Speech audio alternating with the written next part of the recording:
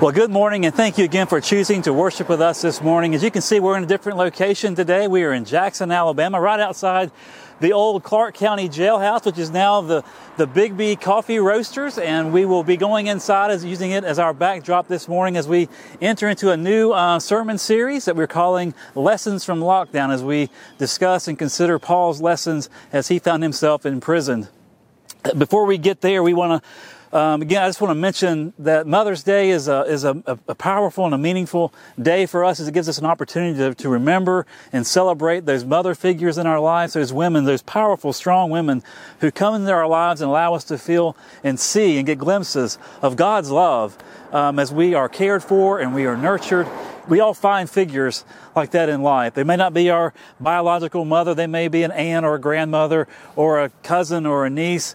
It could be a friend or a neighbor. It could be anyone. But we are able to find those wonderful glimpses of God's love through powerful and strong women.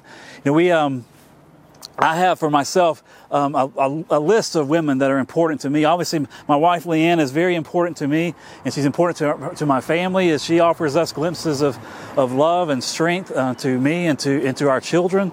And there's my mother who has been with me through my whole life and continues to offer me wonderful views of God's love. And then there's my grandmother, my mother's mother. And then my aunt was my mother's sister. And then I have a couple of cousins who are just powerful figures for me. And then our mother-in-law, Barbara, who is watching this morning here in Jackson, Alabama. So these are powerful people for me.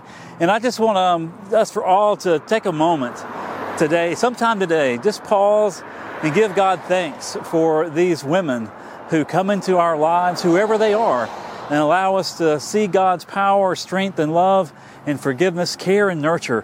And just give God thanks and give Him glory and thank them for what they've been able to do.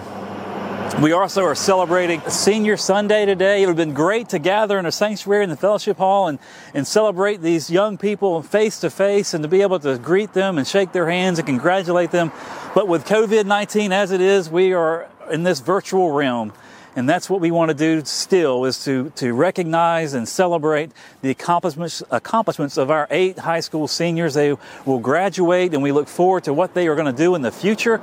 We look forward to their accomplishments and where their journey takes them. We can't wait to hear the many stories that will come back from them. Your graduating class has been, let's just say, invited to be more flexible in what we think of as normal. Graduations may not look like we thought they might. There are a lot of things that have changed. And I'm sorry for the many of these unexpected and unfortunate changes that you've had to face. But I hope and pray that even in light of this pandemic, you will see a future that is bigger and brighter and better than we ever could have anticipated or imagined. I say this to offer just a word of hope that is as strange and as weird as this season feels, and it is strange and weird, that we have this faith that finds its source and its strength in God. This faith that we embrace and participate in is shared by many all over the world. It has lifted the faithful through countless times of danger and uncertain circumstances. I pray you will find comfort and solidarity with the faithful who have gone before us and with the faithful who walk with us today. That wherever we are, wherever we walk, wherever we go, that there is the faith. We will find the faith there, the faith of God, that one faith that Paul proclaims to us in the book of Ephesians. And it's in these moments and in these glimpses of experiencing faith that we begin to find hope and a peace that exceeds our understanding. So I'll leave you with this challenge. Rather than focus on what has been lost, look to the possibilities of the future. Embrace the life that is found in one faith, so that wherever you go, Tuscaloosa, Auburn, Birmingham, Starksville, Montevallo, or New Orleans, you will find the faith and the church that claims the one God, one Christ, one Spirit. So go. Be a part of the faithful community. Go and do great things. Go and see the world with faithful eyes. Go and tell us and tell the world all that you have seen. Well, today we are beginning a new sermon series that we are calling Lessons from Lockdown.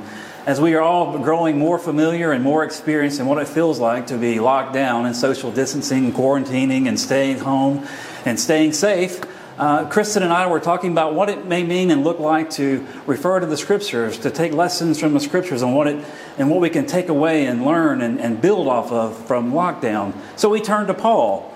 Paul spent a little time in prison. Maybe it looked like this. Maybe it was small and confining with bars. Maybe it looked like the room of a house. Maybe he sat in a chair or lounged on cushions and pillows. Perhaps he could gaze through open windows and speak with guests through open doors. Or maybe he walked from room to room and around a courtyard, shackled to a Roman guard.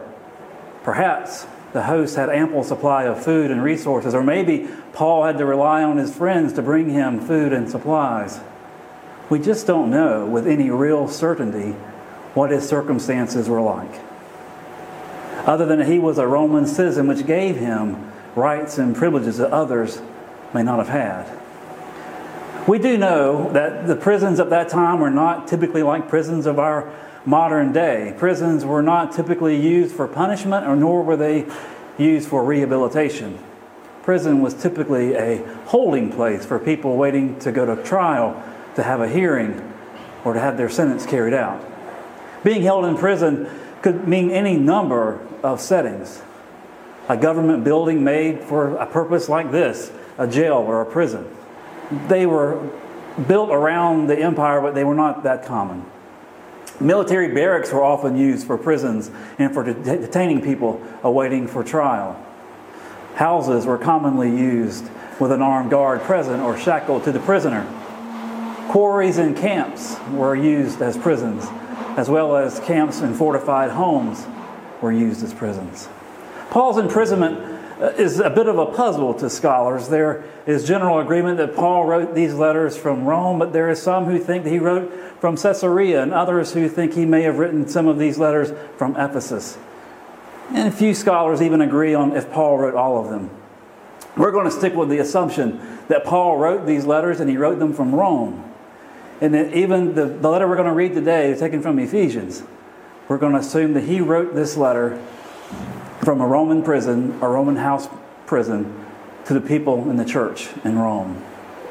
I don't want to get hung up on any of these deep weeds and questions. Let's just make this assumption, and this is where we will work from the rest of our time together through this series, that Paul is our author, and that he was familiar with the churches, and the churches were familiar with him.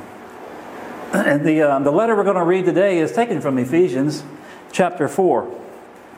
Here now a reading from Paul. I therefore, the prisoner in the Lord, beg you to lead a life worthy of the calling to which you have been called, with all humility and gentleness, with patience, bearing with one another in love, make every effort to maintain the unity of the Spirit in the bond of peace. There is one body and one Spirit, just as you were called to the one hope of your calling. One Lord, one faith, one baptism, one God and Father of all, who is above all and through all and in all. But each of us was given grace according to the measure of Christ's gift. Therefore it is said, when he ascended on high, he made captivity itself a captive. He gave gifts to his people. The gifts he gave were that some would be apostles, some prophets, some evangelists, some pastors and teachers, to equip the saints for the work of ministry, for building up the body of Christ, until all of us come to the unity of the faith and of the knowledge of the Son of God, to maturity, to the measure of the full stature of Christ. We must no longer be children, tossed to and fro and blown about by every wind of doctrine, by people's trickery, by their craftiness and deceitful scheming, but speaking the truth in love. We must grow up in every way into Him who is the head, into Christ, from whom the whole body, joined and knit together by every ligament with which it is equipped, as each part is working properly, promotes the body's growth in building itself up in love. And this is the Word of God for the people of God.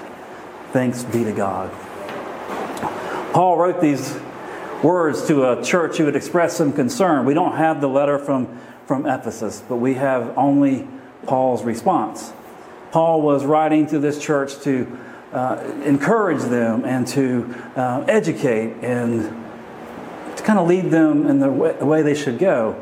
This church was filled with people from varying backgrounds, from distant countries, from different cultures. This was a very diverse church.